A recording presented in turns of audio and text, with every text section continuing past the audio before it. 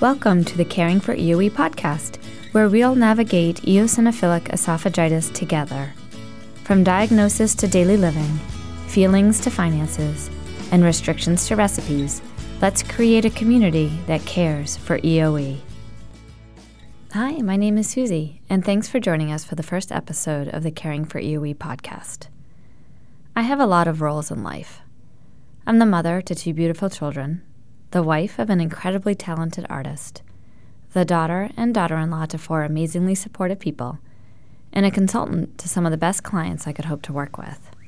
And I'm the caregiver to someone with eosinophilic esophagitis. Before I go too far, let me explain a little bit about eosinophilic esophagitis. It's an inflammation of the esophagus, usually triggered by food. It's caused by the presence of eosinophils, which are white blood cells that do exist in the body and have its rightful place, just not in the esophagus. When they find their way there, it causes inflammation, which results in pain, vomiting, impactions, and other challenging symptoms. I'm not even the right one to talk about the symptoms because I don't have it myself, but I have watched my son experience some of them. There's currently no cure for EOE and a lot of questions about what causes it in the first place. It isn't something that will go away or be outgrown. It's a diagnosis that ultimately alters your life. While it can be controlled in some cases through diet or medication, there's not a lot known about the long-term effects of having EOE or of taking this medication on a regular basis. It does require a lot of lifestyle modifications. When I was younger, my dad would joke that he knew I wouldn't grow up to be a doctor or a nurse because I'd faint at the sight of blood. And it didn't even have to be my own blood. Sure enough, I went on to get a degree in psychology and management and pursued a career in business. The fact that I'm doing a podcast today about a phrase that I could barely say is pretty much blowing my mind. So, given that, I'm clearly not an expert in EOE. In fact, I feel like I've been feeling my way in the dark. And that's a large part why I wanted to start this podcast. I need a little help, and if along the way I can help others, then that's even better. Our story began about a year ago. If you took a snapshot of our family back then, and you took another one today, not a lot would look different. The kids are older, of course, and if you knew me and the story, you'd know that I changed careers. But otherwise, everything looks pretty similar. However, for me, I feel like a lot has changed. And with these changes has come a range of emotions. Admittedly, I've stumbled through this last year. I felt like we were in survival mode, and I struggled. I've been overwhelmed. I've been overwhelmed by new terminology and by needing to change things that we did on a habitual basis. I've had to examine and question a lot of the things that we do in our lives to see how that I can better support my son. Along that way, I lost sight of the anchors that I do have in our lives, and I let myself get caught up in the feelings of overwhelm and the grief at the loss of some of the things that I thought would come with a happy, healthy family. And we are very much a happy family, and we also will be a healthy family. It just looks different than I thought it would. You know, the ease of ordering a pizza on a Saturday night, or dashing out the door and figuring out what you'll eat along the way. I do recognize that we have so much in our lives, and a year into this, I have much better perspective than I did when we first started. Perhaps that perspective can help someone who just received this diagnosis as well. So let's go back to that time a year ago. Tyler, my son, was 7 months old at the time, and it was Peanut Butter Saturday. We had been given the go-ahead from the doctor to start to introduce foods that were allergenic to our son, because that's now the way that the guidelines that they give in order to help kids hopefully get exposed to allergens and not suffer from allergies. We gave him a lick of the spoon, and he clearly enjoyed it. And then my daughter and my husband went off to the park on a beautiful day. A few hours later, I was there with my son, who is experiencing a full-on anaphylactic reaction. I was thrown into a world that I never expected. I had known other families with allergies, but never imagined that we'd become one of them. It was the scariest day I've ever experienced as a mom.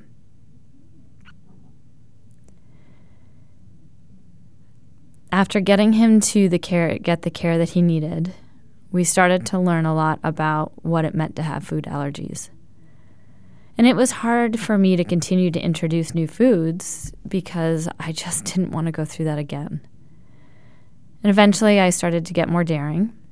And when he turned 9 months, it was time to give him some other food to try. What do you give a kid with a peanut allergy? Sun butter. Sure enough, he ended up having the same reaction that he did to the peanut butter. And this time, my then 3-year-old daughter was there, and she saw it all unfold. My husband and I knew what to do. We brought out his EpiPen and administered it and called 911. And when you hear 9-month-old baby with an anaphylactic food allergy, they send the cavalry. So down our street came, I think it was a fire truck, 2 ambulances, and a police car, and all the neighbors came out. Tyler got the care that he needed, and coming home from the hospital, I realized just how much the event had impacted our daughter. She had a lot of questions, and we talked about that moment over and over to help her get through it. We talked about how it wasn't anybody's fault, and that Tyler has a condition where if he has certain foods, his body doesn't like it. And we talked about how lucky we were that we had the medicine and the care and the services that we needed. But man, I tell you, I did not want to have to keep talking about that day. It really taught me just how much Tyler's diagnosis was really a family diagnosis. We continued to learn more about his allergies and discovered that he also had milk and egg allergies. So the second story that I've had to revisit about myself is the one of not being a baker. I'm not even really a good cook. His first birthday was nearing, and it was time to figure out how to make a cake for him. So I turned to all the advice on Facebook and Pinterest, and I found the wacky cake and made a smash cake just for Tyler so we could have that seminal moment and enjoy his first birthday. So family and friends came, and they gathered around, and we were singing him happy birthday and let him have at his cake. A few bites into it, he ended up vomiting all over it. It's humorous, only not, but at the time, I had no idea that that would be just the beginning. As the weeks went on, he started vomiting more frequently. October was the worst of it.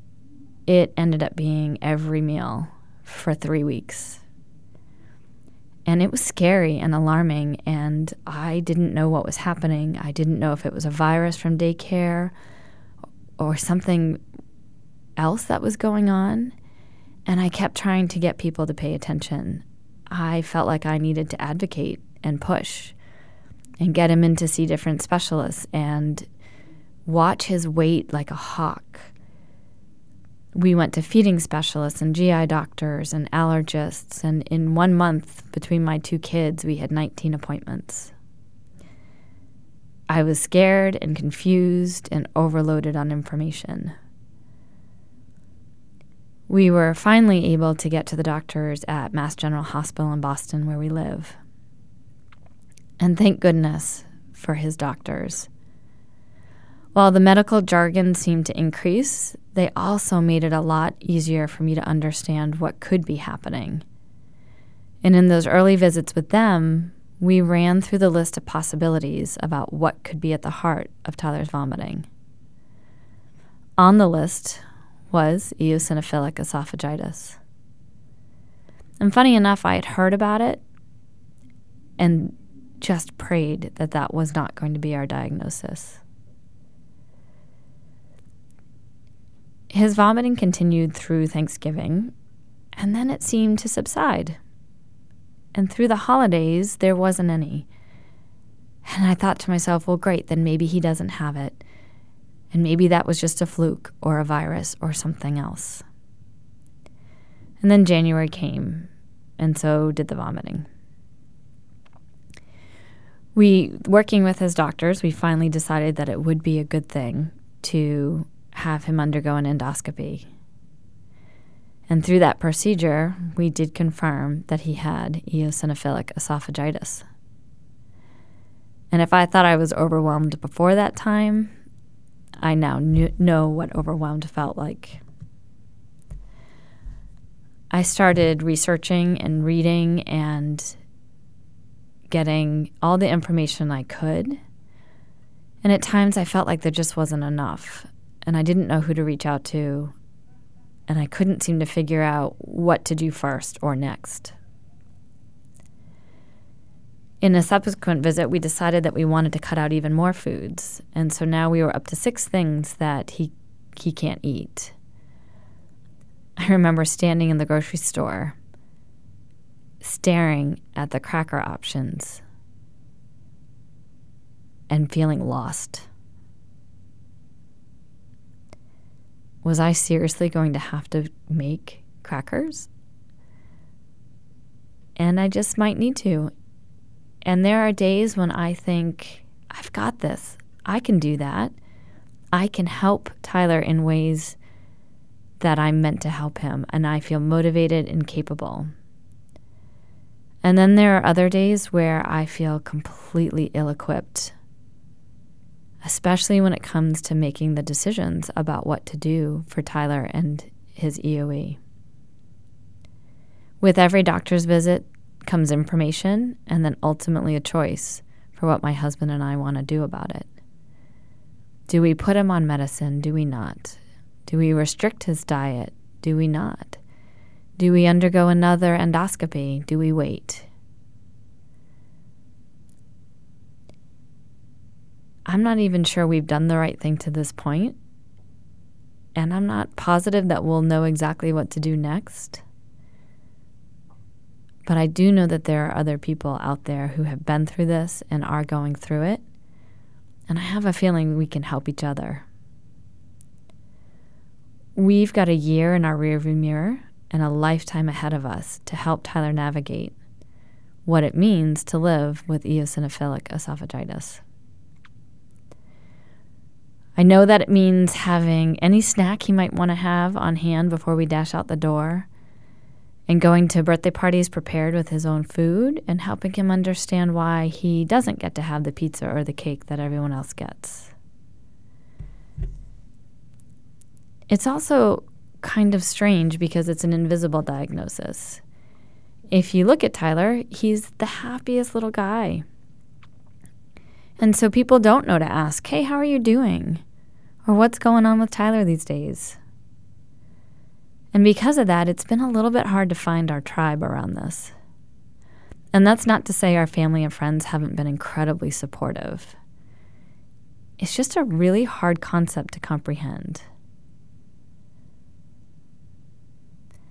There are lots of people out there who are already caring for EOE, and I'd like to get to know you better. Whether you're a doctor or a nurse, a therapist, a blogger, a researcher, or a cheerleader to the caregivers, to the patients, everyone is playing a role and has a story to tell. as our story unfolds, I'm hoping we could do it together. I'm hoping you could possibly help me figure out who are we now as a family with this diagnosis, and what's the vision that we have for our future, and how do we make that a reality in our daily lives. So I'd love to hear from you and to learn about your story, and your tips and tricks would be amazing as well. So feel free to reach out to caringforeoe@gmail.com, and let's get the conversation started.